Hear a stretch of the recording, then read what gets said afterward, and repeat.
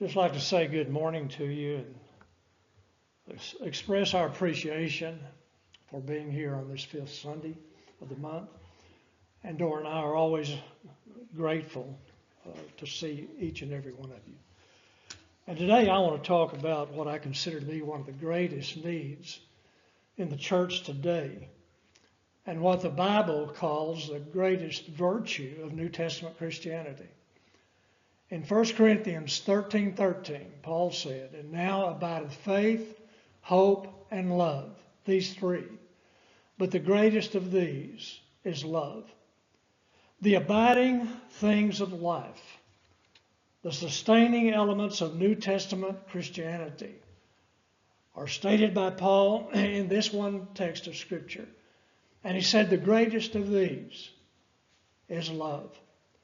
There are many chapters in the Bible on the subject of love, 1 Corinthians 13 being one of them, having often been called the love chapter of the Bible, because it's there that Paul deals in a very specific way with the nature of true Christian love.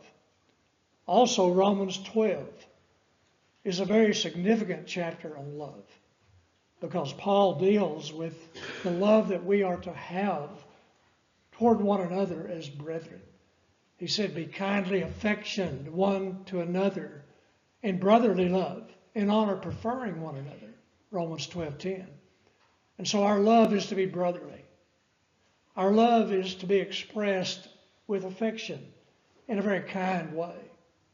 But I believe that the context of all context in Scripture that really tells us what love is and what love does is found in 1 John chapter 4, 7 through 10. I want to talk about three things that love is and four things that love does. First of all, love is the very essence of God. "Beloved, let us love one another, for love is of God. He that loveth is born of God and knoweth God. He that loveth not knoweth God, not God, for God is love." And so when you take all that God is and all that God has done and express it in one word, that one word is love. Love is the very essence of His being, the very essence of His character, and the very essence of His activity. And we're not like God unless we love.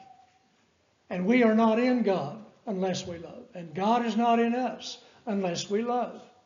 And we do not know God unless we love. That's what John states. It matters not what we say, and it matters not what we claim. We may say that we know God, but we don't know God unless we love. We may claim that we have read the Scriptures, and in reading the Scriptures we've come to know the Lord, but we really don't know the Lord unless we love. And we're talking about the agape kind of love, the kind of love that expresses one's highest good. We want people to do good, and we want people to be good. We're not talking about a sugary, sentiment, sweet, "Oh, I love you."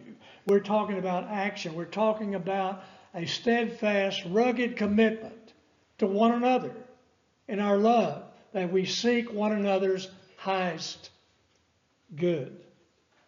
And so it matters not what we say and claim. If we claim that we know God, then we must not only love God, but we must love one another. Love is Calvary. Love is not only the essence of God, love is Calvary.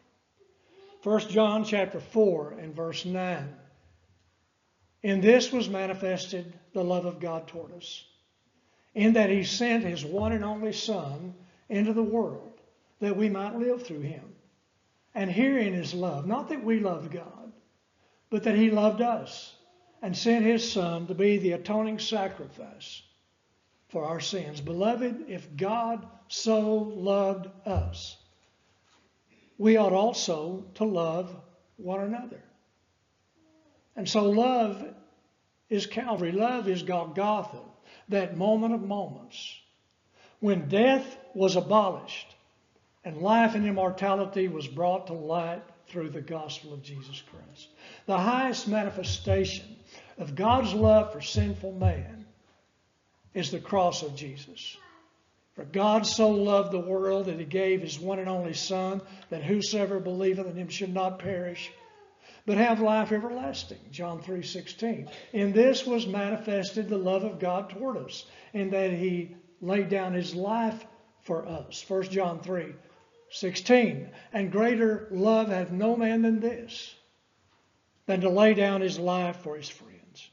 If God so loved us, we ought also to love one another. And how did he love us?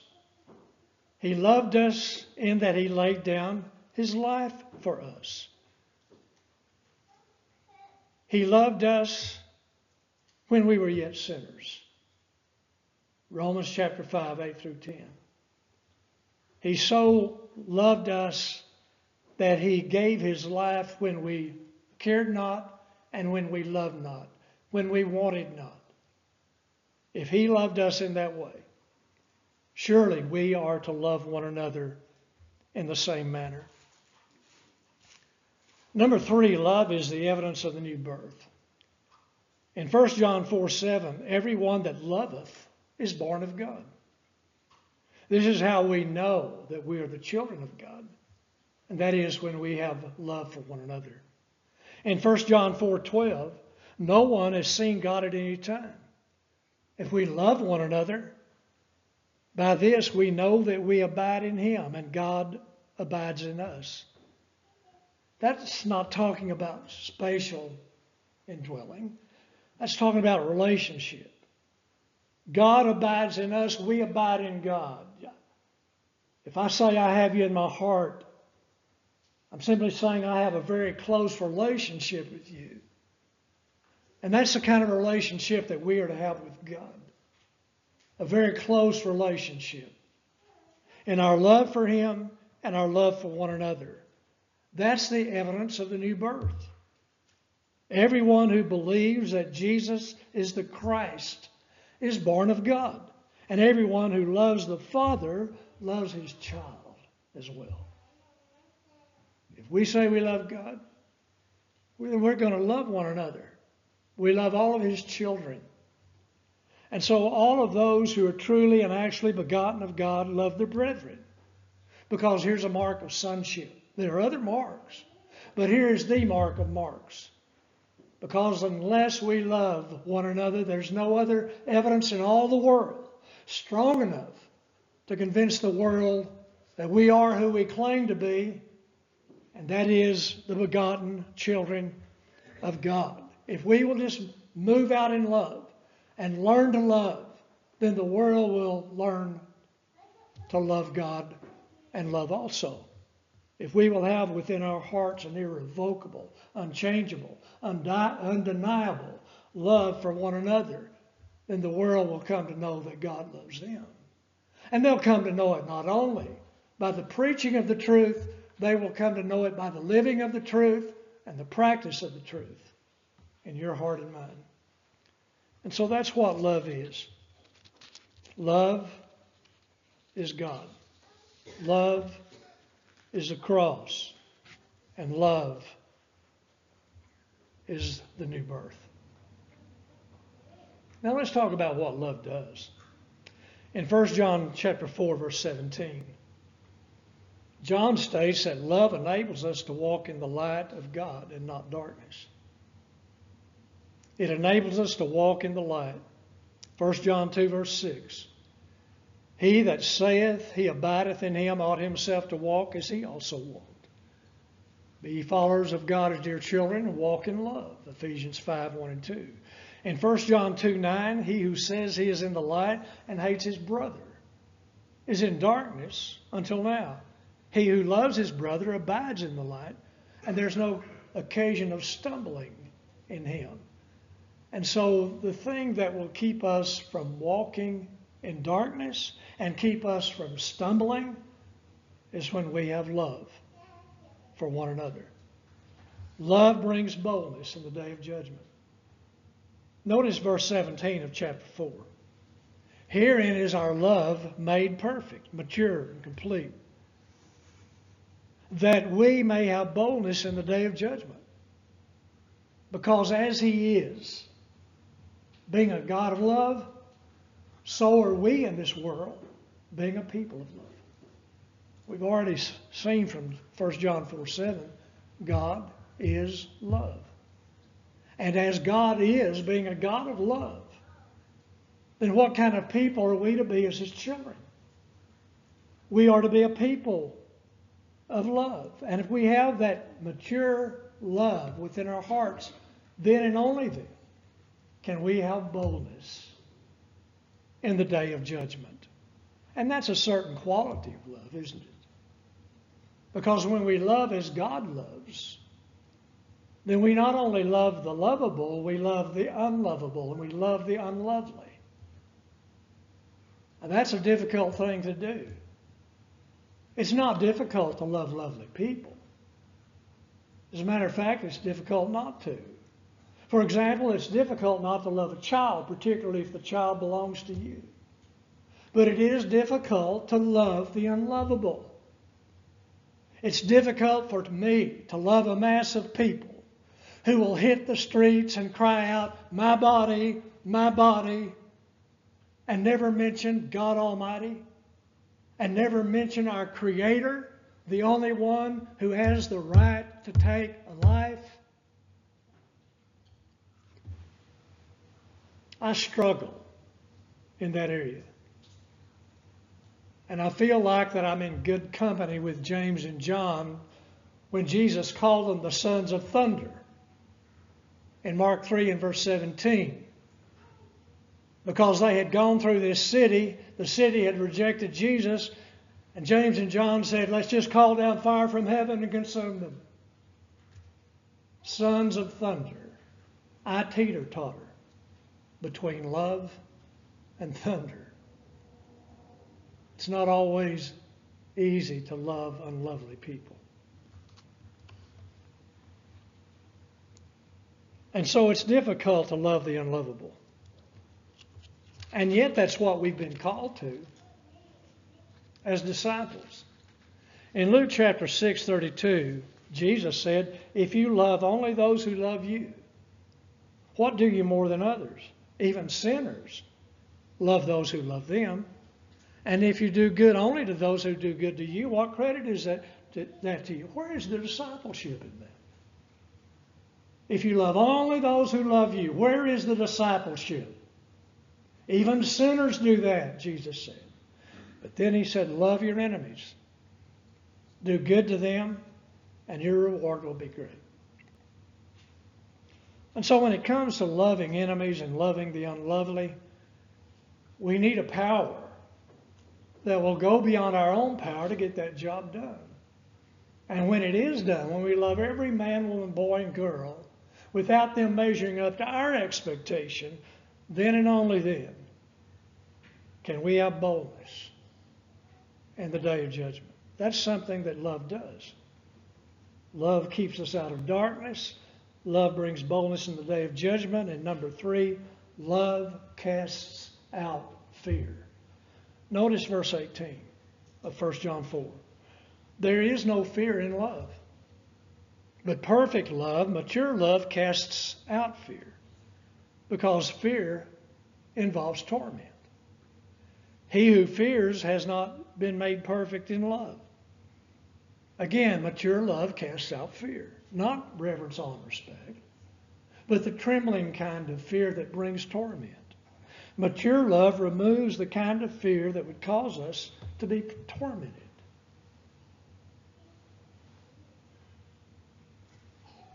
We no longer have to fear the creation when we love the Creator. And we no longer have to fear the judgment when we love the judge. Love casts out fear. And then in the third place, love fulfills God's commands. Actually, that's the fourth point. And that is, love fulfills God's commands. Notice what he states in verse 20. If someone says, I love God, and hates his brother, he is a liar. For he who does not love his brother whom he hath seen, how can he love God whom he hath not seen? And this commandment we have from him, that he who says he loves God must love his brother also. When you love God, your love for your brother is automatic. If you're a fish, you'll swim. If you're a bird, you'll fly. If you're a man, you'll eat. If you're a human, you'll breathe. If you're a lover of God, you will love your brother also. It comes automatic. It's not always easy. But you see, I don't have to love the blacks. And I don't have to love the whites. All I have to do is love God and love what is right. And there's not anybody on the face of God's earth, regardless of race, color, or creed, that I will not love.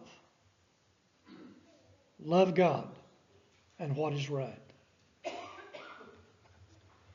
And what about all of the mass shootings in our nation over the past decades? And what about all of the rape and the plunder and the burning and the atrocities? Well, I believe the Bible offers a twofold solution. Number one, crime control. And number two, love your neighbor. It's that simple. Those two principles, those two basic truths will solve the crime problem. Number one, crime control. Number two, love your neighbor. In Romans chapter 13 and verse 1, we learn that the main reason that God ordained civil government, civil power, and civil authority is to protect the innocent. Romans 13:1, everyone must submit himself to the governing authorities. For there is no authority except that which has been established by God. Consequently, he who rebels against the authority is rebelling against what God has instituted. Romans 13:2. Those who rebel will bring judgment on themselves. The one in authority doesn't carry the sword or the gun in vain, for he is an avenger of wrath on those who do evil. What is the purpose of civil authority? To protect the innocent and punish the evil. Civil authority was instituted by God to punish the evildoer. That's crime control. And civil government isn't doing its job until it punishes crime to the fullest extent of the law. That's Bible. Civil government isn't doing its job if political and legal matters take precedence over moral matters. That's what the Bible teaches. Our leaders need to wake up. Number two, love your neighbor. In this very text, in Romans 13:8, owe no man anything save to love one another. For he who loves his fellow man has fulfilled the law. What law? The Ten Commandments. Look at the text. He goes on to quote in Romans 13:9, for this thou shalt not kill, and thou shalt not steal, and thou shalt not bear false witness. And if there be any other commandment, it is summed up in this one rule: love your neighbor as yourself. Love does no harm to its neighbor.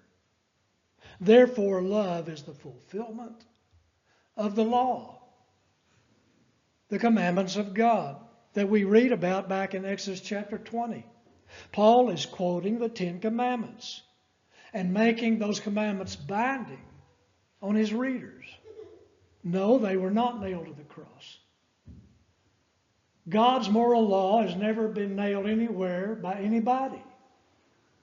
The ceremonial law was nailed to the cross, but not God's moral law. And much of God's moral law is binding upon society at large.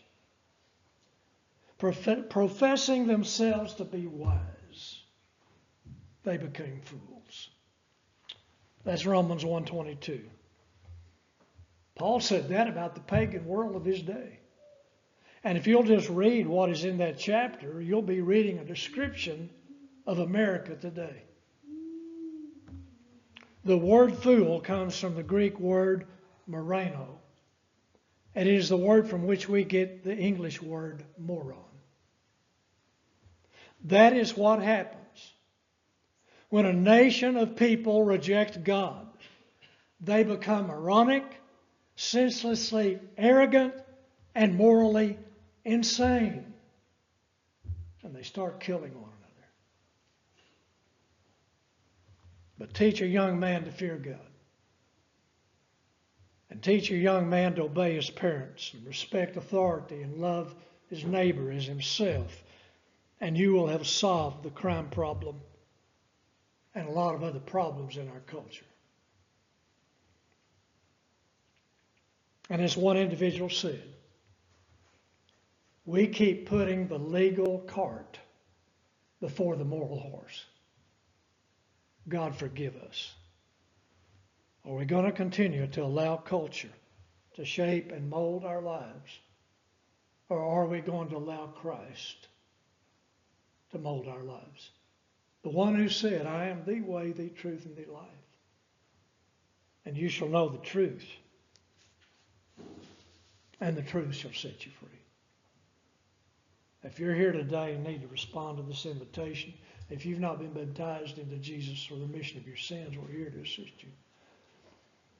If you've done that and strayed away, if you've walked back out in that area called darkness, if you've allowed culture to enter your heart and shape and mold your lifestyle, we pray with you and for you if you want to get out of that. Altogether we stand and sing.